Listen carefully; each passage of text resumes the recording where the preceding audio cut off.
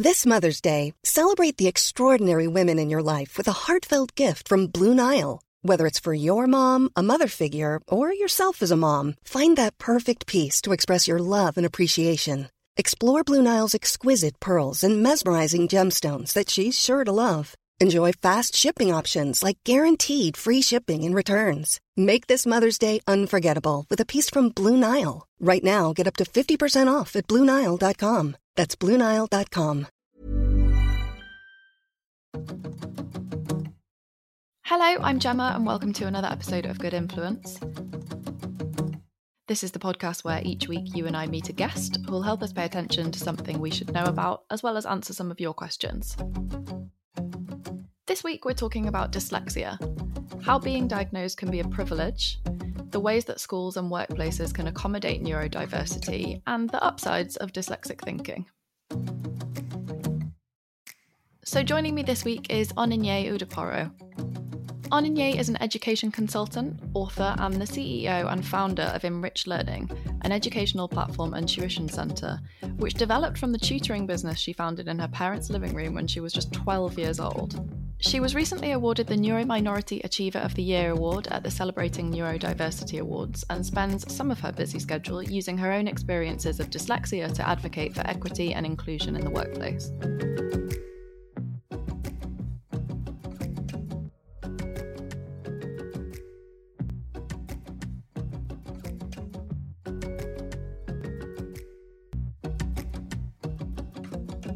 We're here to talk about dyslexia, so I think it makes the most sense if we start. Could you tell us a bit about your personal experience of dyslexia?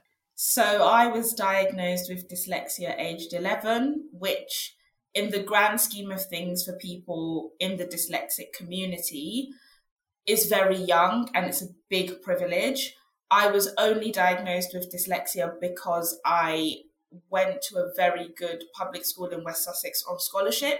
And so they noticed within the first 3 weeks of me starting secondary school that there was definitely something wrong. Oh, wow. Yeah, which is really cool. And I'm, again, so fortunate that they were able to spot that issue. Or I like to call it learning difference, because I don't like all the negative terminology around learning differences, difficulty, challenge, all the other mean names that I was called because I was really bullied because of it. But I showed symptoms of dyslexia from about the age of 3-4 years old. My mum would do my homework with me, or my dad would encourage me to read to him at bedtime, and I just couldn't. And I have 3 brothers. One of them is 13 months younger than me, and he was always much better academically. I was a bright child, and it was obvious that, you know, I had potential to do really well.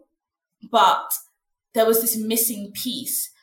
Asking me to spell was a nightmare. Asking me to read was a nightmare. And then what I started to do is just cram everything.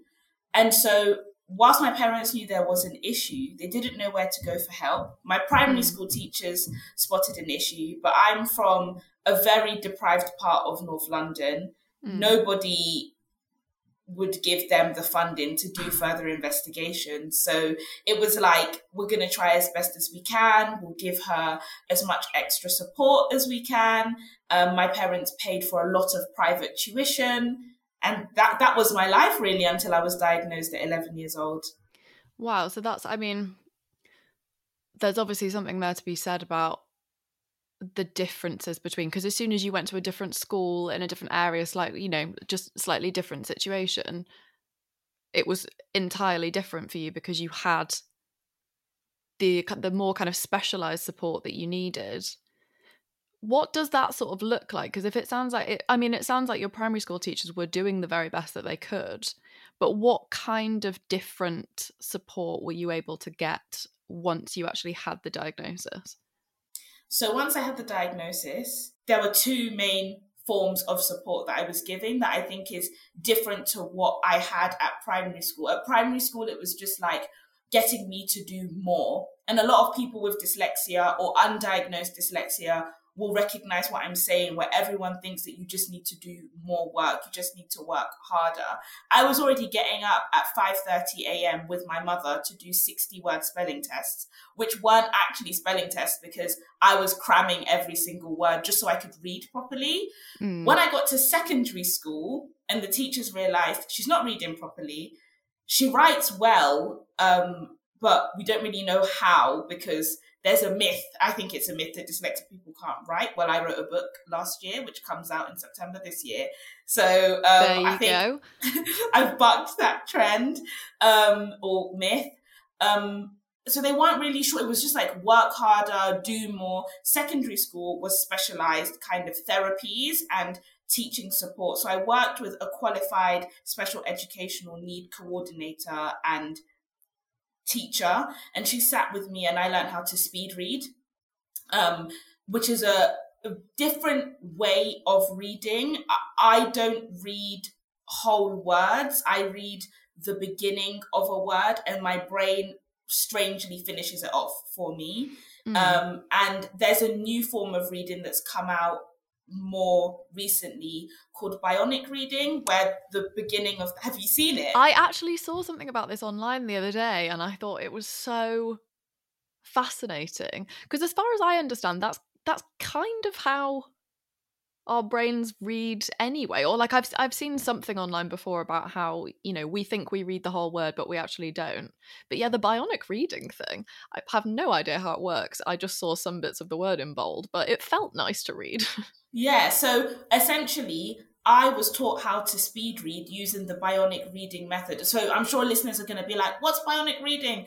It is a form of reading where the words are printed out and the beginning of the word is put in bold or is stressed, you know, maybe it's put in italics or something, and your brain will focus on that beginning of the word and then finish the rest. And that just takes a lot of stress and pressure off the brain and the mind.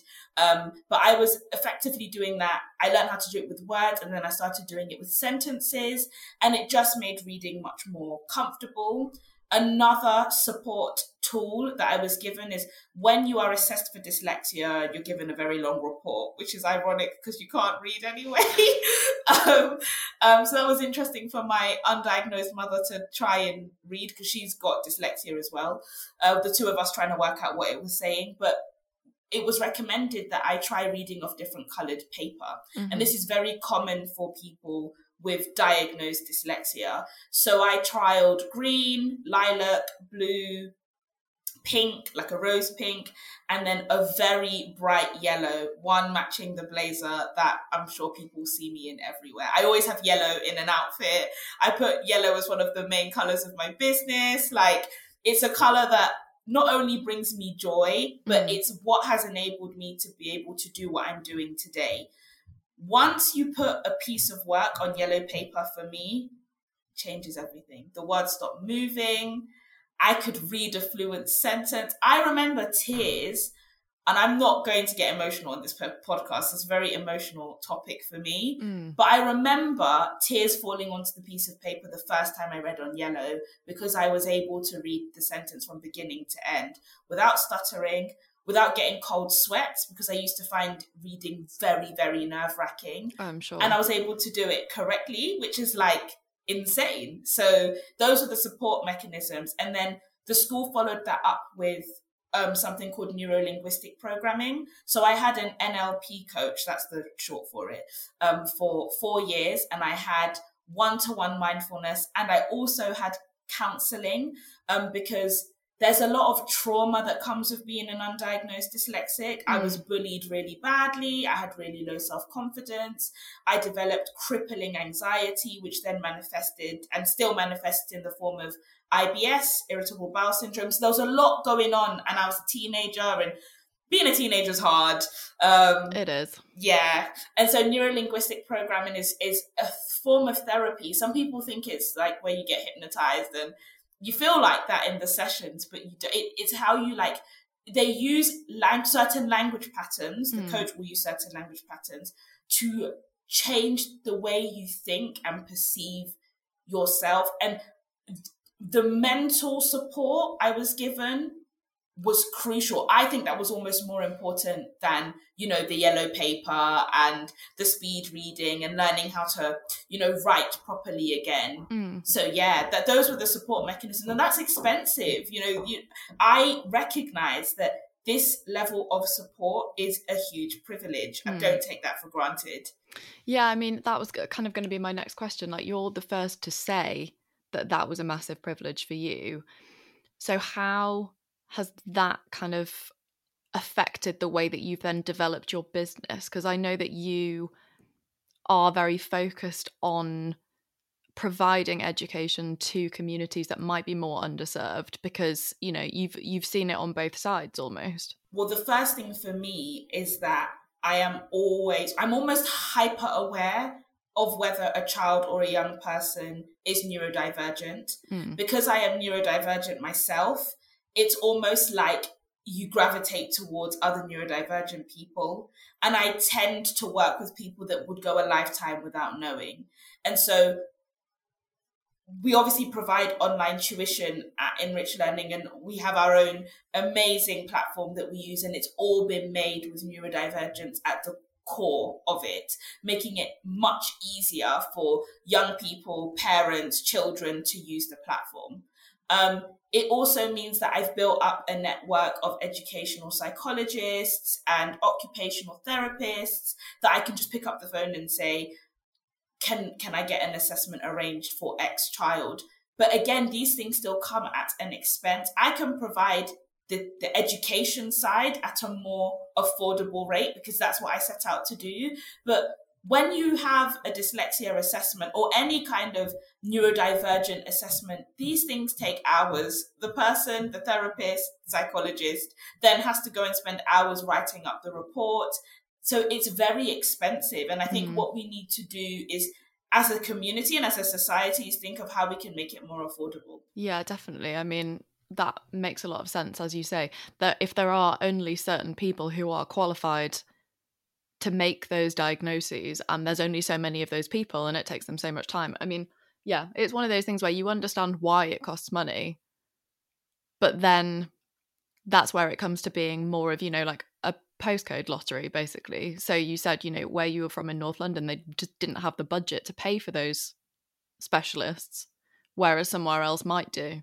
Exactly. And this shouldn't be the case, because 1 in 7 adults in the UK are neurodivergent. Like, that's a significant proportion of our society. 10% of the adult population in Britain are dyslexic. What I find interesting about these stats is that these are 10% of the people that have had the privilege to get diagnosed. I think the percentage is much higher, actually. Yeah, it wouldn't surprise me. I mean, I actually haven't spoken about this before publicly, but I have an ADHD diagnosis, which I only had quite recently, and I'm 31. And yeah, it's made a lot of things kind of make sense for me. So that, I mean, that's not exactly what we're talking about today, but just to kind of relate to what you were saying about, there's a lot of mental effects that can come about in terms of, having quite low self-esteem because there's just parts of yourself that you haven't understood for a long time, and not having that diagnosis can be quite harmful in and of itself, I think. So I get where you're coming from in that respect. I mean, first of all, I want to say, it might be a bit weird, but I do want to say congratulations on getting your diagnosis regarding ADHD. I know it's not easy when you're first diagnosed with anything within the neurodivergence world, but it's something that I hope you grow to be really proud of. It will make life a lot easier, especially because neurodivergence is so much harder to pick up in women. We mask so many things. Definitely. And that's one of the things I really struggled with. I felt that there is a need to constantly mask who I am, especially because I am a Black woman, and in the Black community, neurodivergence is almost a taboo. It's not spoken about. And as someone who is often working with parents with children that are undiagnosed neurodivergent people, I'm always having to kind of break the glass ceiling and have very difficult conversations. And parents, a lot of the time, do not want to accept the fact that their child is neurodivergent. It's almost something that they are ashamed of. And that's just to do with a lack of education in the space and in the community. So yeah, I think that for you, your recent diagnosis, I know we're not here to talk about that today, but it's going to open so many doors. And I hope you feel free in who you are, because I started to feel very free in who I am after the age of 16. I became really comfortable with it. It's 5 years post-diagnosis. I'd have 5 years of really, really excellent quality support. I was ready to take on the world, even at 16 years old. In fact, I would say that it started, I started to get more comfortable with me and who I am from the age of 12, because that's when I started my business. Yeah. Which is crazy. Well, this is the thing. So we are obviously now talking about your business, and I've kind of said in terms of the services that you're providing to other people. But for you as a dyslexic woman who runs that business and actually has been running the business or an iteration of it since you were 12, how have you found the experience of being a business owner and in that half of yourself, if you like, while being dyslexic? So this is where I say this is the blessing side of dyslexia, because when it comes to the strategy, everybody else in the room will be like, there isn't a problem. And I will be like, yes, there is. And here's the solution. So I was able to spot patterns, and then by spotting certain patterns or spotting certain gaps, I was able to disrupt the industry even at the age of 12. I mean, by 18 years old, I was a major stakeholder in the tuition market in North London. Like, I was taking other big companies' clients, which they didn't like very much, but I loved. And it makes being creative, like, it just comes to me quite naturally. When you are starting a business, I'm sure that there'll be listeners who are thinking of becoming entrepreneurs or starting their entrepreneurial journey. One of the blessings of being dyslexic is I can use the graphic design software, I can do the financial models, I can write the copy for the website, I can put the business plan together, I can organize my tutors, I can have a billion tabs open in my brain at once. But then that's also where the pain of dyslexia comes, because one of the things that dyslexic people really struggle with is organization. And that goes without saying. And again, if I hadn't had that really excellent quality one-on-one time with the special educational needs expert when I was at school, I would be a mess, total mess. I mean, when I started the school, I got lost before every lesson. I was forgetting my books. So if there's anyone listening, I stand in solidarity with you. I know how it is. I was leaving my pens everywhere. It would take me literally 10 minutes to pack up my school bag. So I would start packing up 10 minutes before the end of the lesson, because I knew, like, I had this weird bag packing ritual. It takes me ages to leave anywhere. All my friends know this. So, those were some of the challenges. Now try and put that into running a business when you're starting and you're doing everything by yourself, because that's the most cost-effective thing to do. And that's hard. You do forget things and you get really overwhelmed. And so you have to have coping mechanisms to make sure that, you don't fall off the wagon. And I think perhaps we should start talking about how neurodivergent people or dyslexic people manage in the workplace as an adult, and, like, how I was able to thrive and not just survive, because I'm not sure if you've had the same thing with your ADHD, but there is an element of just survival, right? Yeah, I mean, I don't know. Maybe I'll talk about this more at some point, I'm sure. But I feel like Yeah, it feels like suddenly understanding a part of your brain that you didn't understand why it just wasn't, why you couldn't just do what everybody else does. So, so there's definitely an element of that for me. I will read for the benefit of the tape. We're talking about neurodiversity and neurodivergent people now, which, if you're not sure what that means, the internet has informed me that that covers the spectrum of autistic spectrum conditions, ADHD, dyslexia, dyspraxia, and dyscalculia, which I don't know if I pronounced that right or not, but yeah. So we're talking a lot about dyslexia today because that is your experience. But I know that you now advocate quite generally for kind of equity and inclusion of neurodivergence in the workplace. What does that look like for you in your work? So one of the beauties of being dyslexic is I have what I have now called a portfolio career. So I'm an entrepreneur first, and my business is my baby. Gosh, I really shouldn't say that. That makes me sound really weird. I do have a life outside of it, I promise. But I'm also an author, and a published one too. Congratulations. Thank you so much. And I'm sure you guys can already hear the happiness in my voice, because I was told that I would never be able to write properly. So to have written a book which is being published by now an award-winning publishing house is amazing. I'm also a thought leader and create content for LinkedIn about my different thoughts about equity, diversity, inclusion, dyslexia, and neurodivergence. And I talk a little bit about sleep and wellness too, because I think we are the most sleep-deprived nation.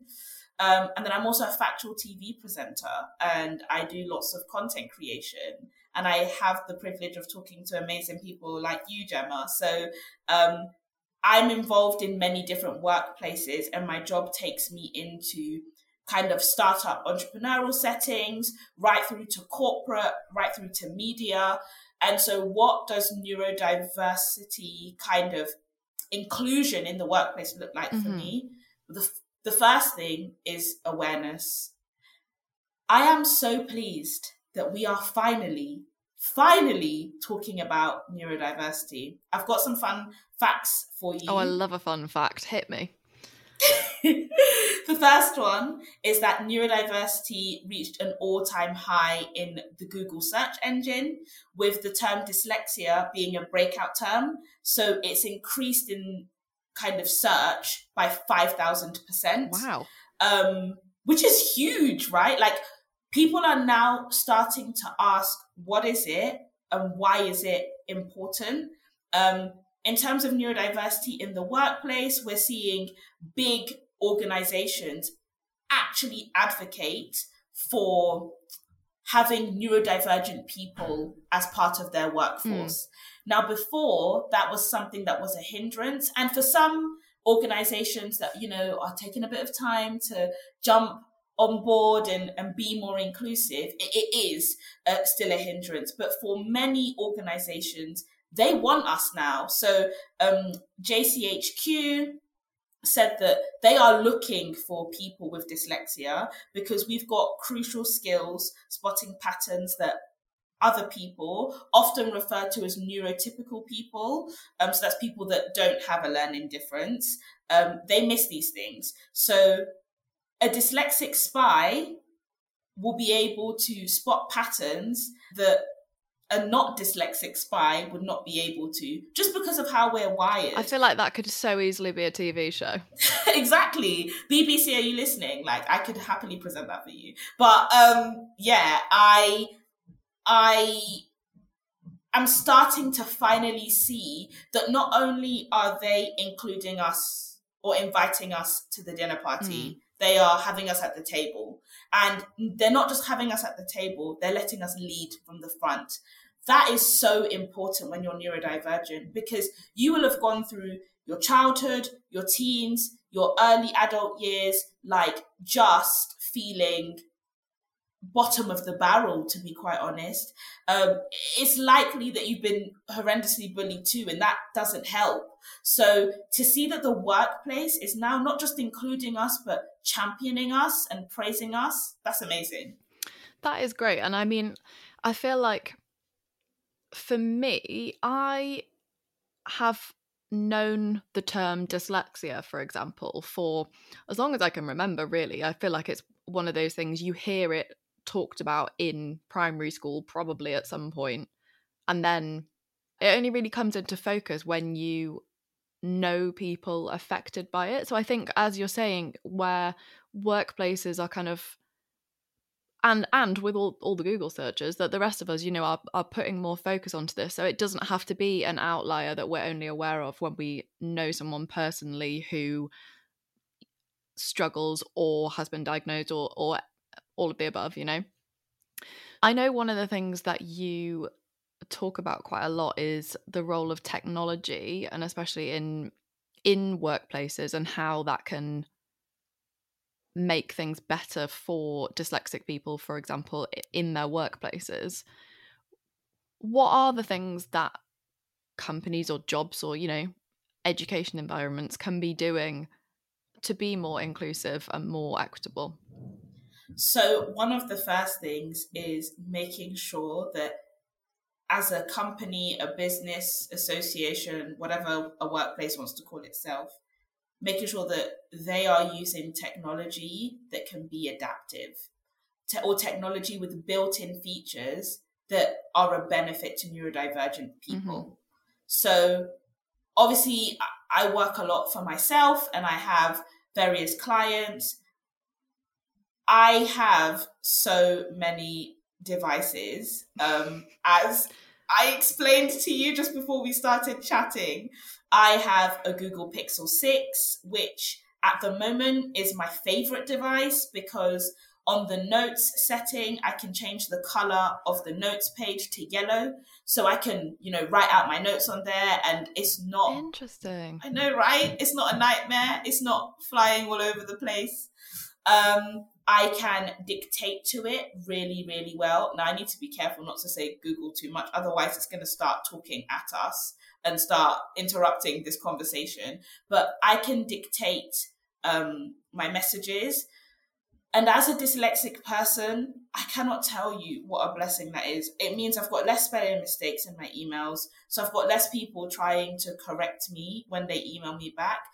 I'm not saying don't correct dyslexic people who spell incorrectly, but please be sensitive when you're doing it, or just leave it alone. Like if I've spelled online incorrectly, you got my vibe, right? So just don't mention it again, because that's not helping me. That's making me even more self-conscious of the issue. I have a Chromebook, and I wrote my book on a Chromebook specifically because of the built-in speech reader, or text reader rather. So when I was writing it, I love writing, strangely. It's not something I hate, and it's one of my core skills. But again, I've got a device that can read back to me what I've written, so it helps me pick up the mistakes that I genuinely didn't see. That's one way in which a company can use tech, is having the right devices. So give your employees a Google Pixel 6 phone. If they need to have a phone for work, I see companies have this all the time, this policy that everyone's got to have a work phone. Give them a Pixel 6 because it's got all the features so far that I've come across. I'm still on the hunt for something better if that exists, but right now it's been the best thing I've used.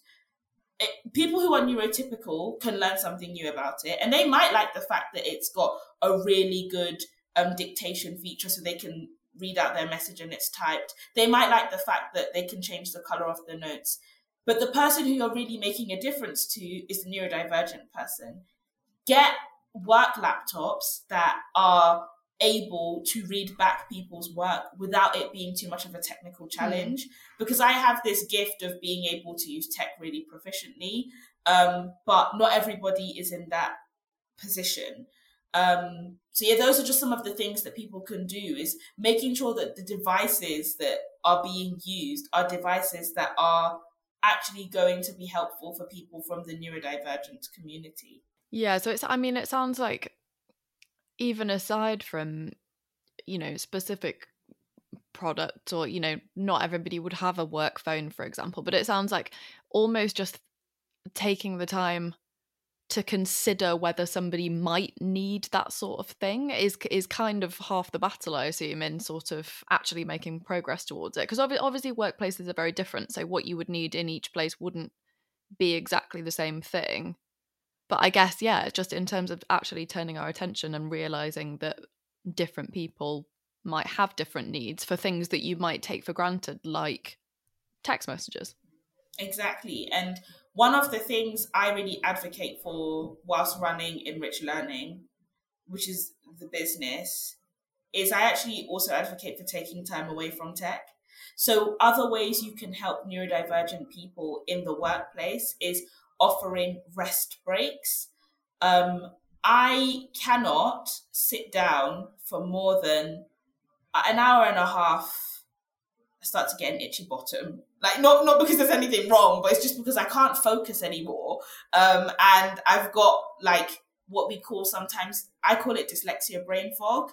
So I'll be reading something, but I just can't see. It's just a block of text. Usually it just looks like a black square, effectively. And all it takes to kind of alleviate that is give me 5 minutes to take a walk around the office, for example.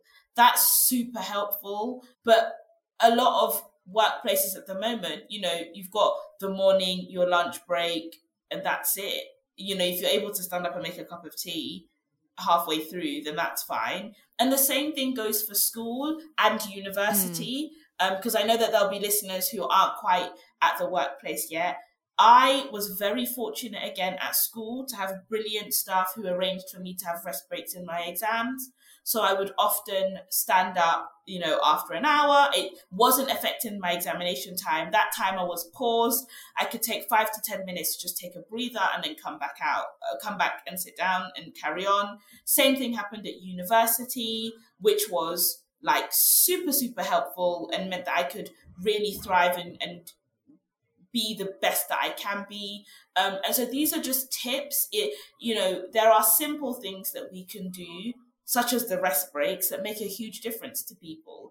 I have friends with ADHD that really need those rest breaks, because if you think I, get a bit fidgety, for them, it's not enough to just give them a fidget spinner. It's just not. Like, they need to have a moment to let off some steam, and then they can come back and really perform to the best of their ability. Yeah, absolutely. So you spend a lot of time focused on workplaces and helping to educate people that way. But you've also done work that's very different from that. For example, writing a book is very different to working in an office that might have to be more accessible. How was that experience? Well, the first thing is I had to really learn to get organized, and my poor editor had to push so many deadlines. It was unreal.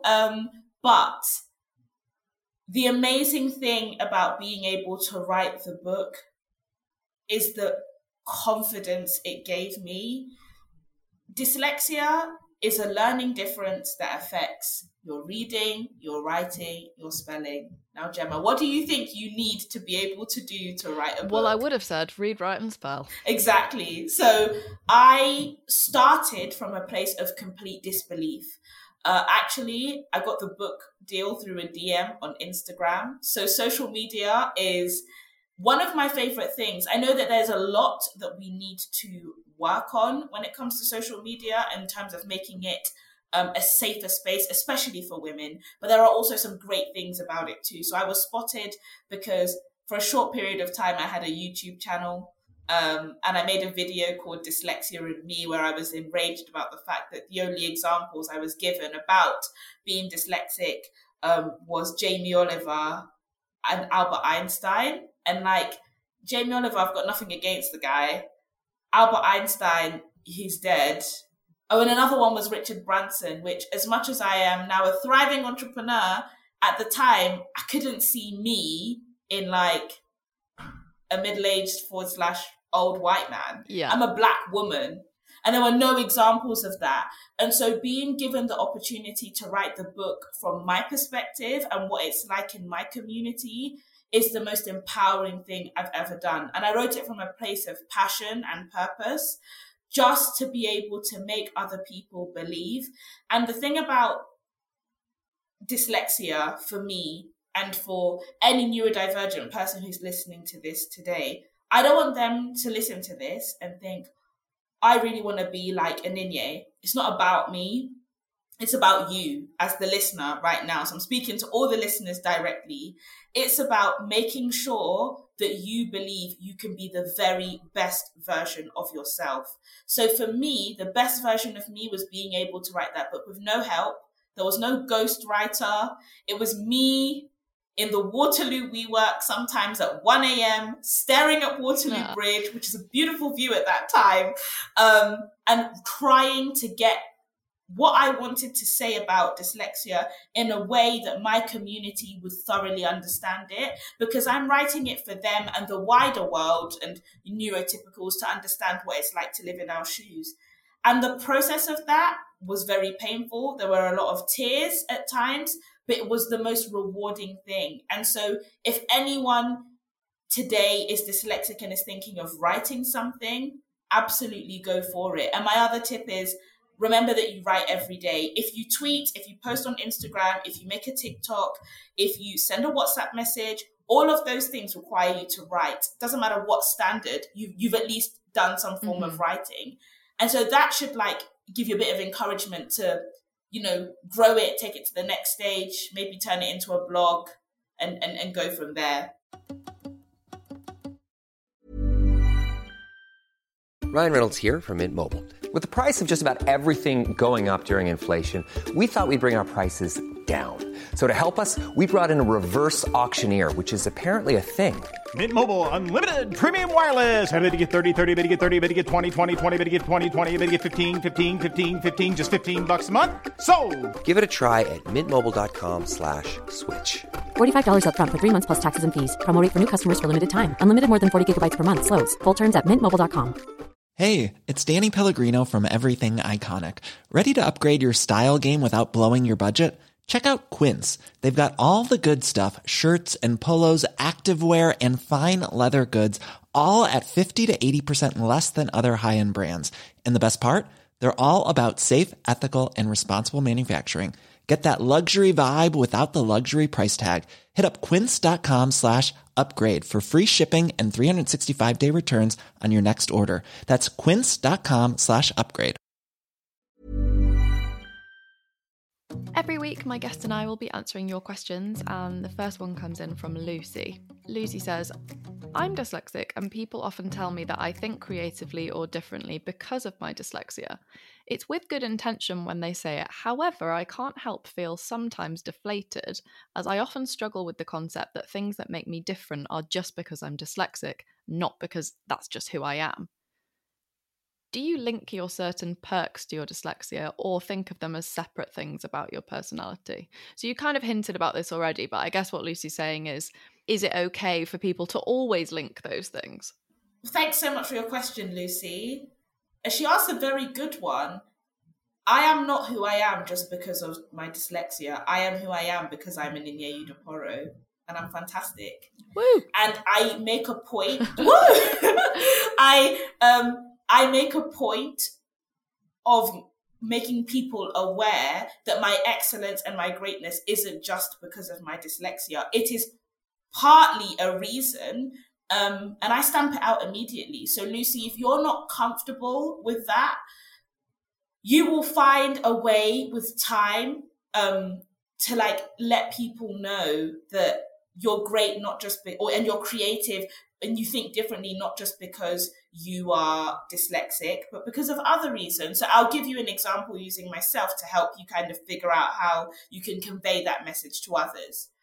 I am great because when I see greatness and I see creativity and I see the world differently, because I've had the privilege of being in varying different situations. So my life started in a very underserved part of North London.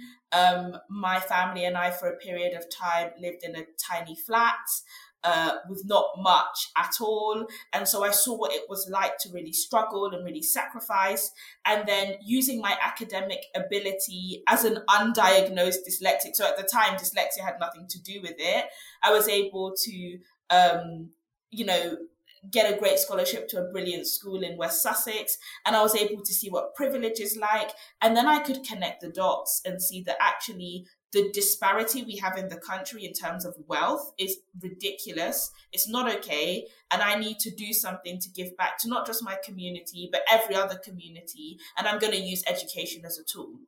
My dyslexia helped me kind of spot the gap, but that's not the only thing. My experiences in different environments and with different people comes before that, I think. So it's just kind of making people aware of your lived experience and your story. Your lived experience is more than just the fact that you're dyslexic. And that's, I guess, the con of it being like the trending topic at the moment, is that everything will and everyone will point it back to that, but it doesn't have to be the only reason you're fantastic. Yeah, definitely.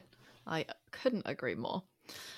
Next question is from Vlada, who says, as a teacher of a foreign language, how can I facilitate learning for my adult students with dyslexia? This is a really good question. And I'm quite good at languages. My parents speak Igbo, which is a Nigerian language, at home, and I did fairly well in French. I think I got an A at GCSE, which is good, I guess.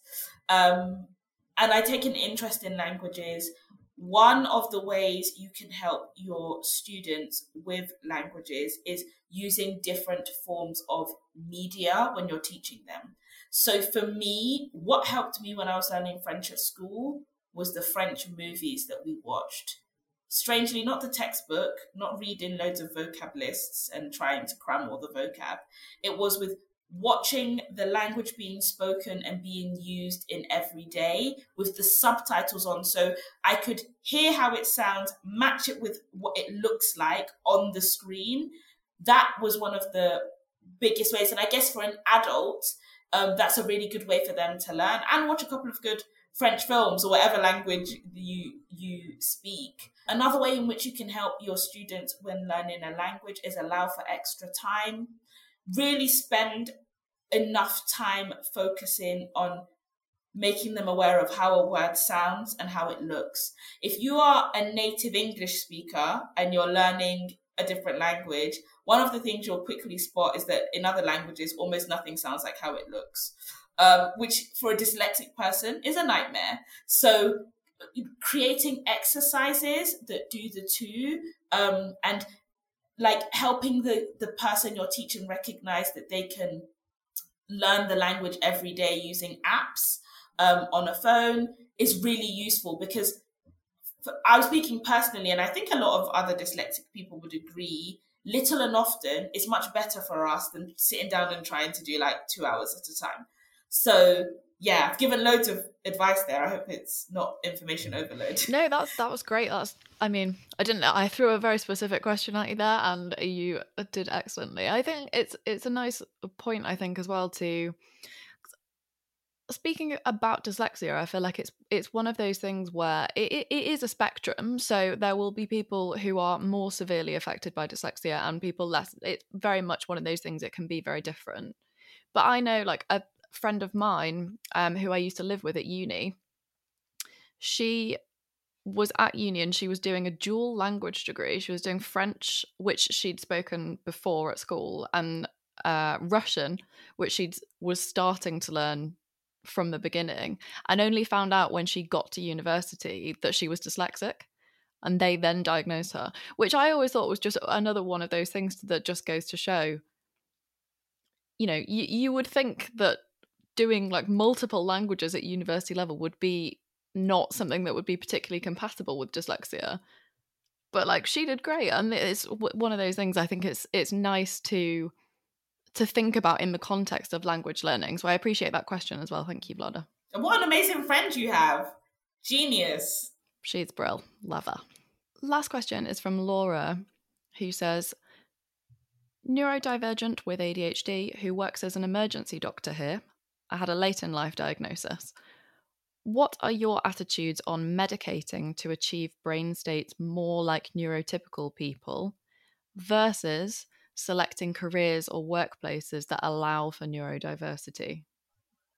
This is a controversial question, but I love controversial things, so let's get into it. Thanks for the question.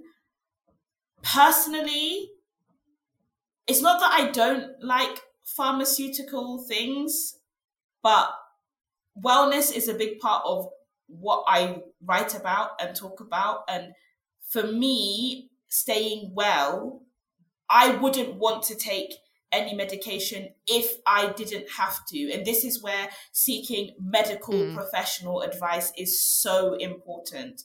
If from a medical point of view, it makes sense for a neurodivergent person to take medication because it will make living for them easier and it will improve their wellness, please take the medication. Because I'm always cautious of saying that I personally don't like to take meds unless I have to. If a doctor, a qualified doctor, said to me, look, Aninye, it's getting to the point where your neurodivergence is affecting your quality of life, and it will hugely benefit you and increase your quality of life if you take these tablets. These are the side effects, and I'm made aware of them, and there are plans put in place to mitigate what those side effects might be, then please take it. On the flip side, if I don't have to take medication, or the sole purpose of taking medication is to suppress who I am, because as far as I'm concerned, neurodivergence is part of who I am. So if it's got nothing to do with improving my quality of life, then I would much prefer to work in a place that caters to me, that wants me. Guys, I just talked about how they want more spies that are neurodivergent. I think being a spy would be pretty cool. I know that the world's most successful entrepreneurs are dyslexic. I know that some of the very best teachers are neurodivergent because they can pick up on other neurodivergent young people and children in the room and can provide them with not just the, academic support, but also the mental, moral, emotional support that is so important. So if it's taking medication to suppress the things that would make me a brilliant citizen and enable me to give back to the world in a way that works best for me and for the world, then no. If it's going to improve my quality of life and I've sought medical advice that has given me guidance on how I'm going to take the medication, absolutely, it's a no-brainer. Please take it. So it really just depends on the situation that you're in. Yeah, I mean, it was very much a question of, what do you think about this, which I like as well. And I think I would be on the same page as you, I think, very much. If it's going to be something that is going to benefit you as an individual and actually improve your quality of life, then great. If it's the idea of just trying to make everyone's brains the same for the sake of them being the same, then agreed, I would be completely against that. If you want to know about opportunities to send in questions for upcoming guests, then follow us on Instagram or Twitter at goodinfluencegs, and you can email me at goodinfluencepod@gmail.com. Before you go, I've got 3 things I ask every guest, and that's if listeners want to find out more about what we've been talking about today. Could you please recommend us something to read, something to listen to, and something to watch? Okay, so my first recommendation on what to read is obviously going to be my book called Dyslexia and Me. No one has known the title until this point, so this is a exclusive, Claxon. Oh, I don't think we've ever had an exclusive on the podcast before. Love that. But aside from that, other things that people can read, and a massive resource for me when I was starting my journey with dyslexia, and even now, is the British Dyslexia Association website. If you literally Google BDA, you'll find it. And on this website is resources for how to cope with dyslexia, information about what dyslexia is, how to support as a parent, support for teens, support for people at university. And if you're really into research and you're writing about it, then there are brilliant reports on what dyslexia, or how dyslexia affects people. They did an excellent report on dyslexia and COVID and how people with dyslexia really struggled, because we struggled to read already. I had 1,000 emails at points. I couldn't. And so that's an excellent resource in terms of reading. What to listen to? Dyslexia and neurodivergence, I would say, is an emerging thing, like that people are only just talking about. You know, earlier in the podcast, I mentioned that it's been one of the breakthrough kind of search terms on Google. So, you know, people are only just discovering it. Therefore, people are only just making content. So if you're listening to this podcast, that's an excellent first step. But other people to listen to, if you are interested in neurodivergence more widely, is an amazing woman called Professor Amanda Kirby. She is just like a walking encyclopedia on all things neurodiversity. And she posts, you should give her a follow on Twitter, because she posts these infographics about not just dyslexia, but different neurodivergent differences that people have, and tips and tricks on how to like maximize your potential and thrive in this life. And then what to watch. Oh, it's an interesting one. I have a friend, her name is Ellie, and she goes by Unmasked Ellie on Instagram, and you can find her on LinkedIn as well. And she makes these brilliant short videos all about living with ADHD. So she was diagnosed as an adult quite recently, and her videos are just so insightful. And then, gosh, I don't want this to sound like really full of myself, but watch me, because I'm always making content about this stuff. And I really hope that if I get a chance to talk to Gemma again, that I'll be able to give you even more recommendations, because it won't just be an emerging topic. It will be something that society is really wised up to, and yeah, just getting more involved with it. Thank you for listening, and thank you, Onenye, for joining me.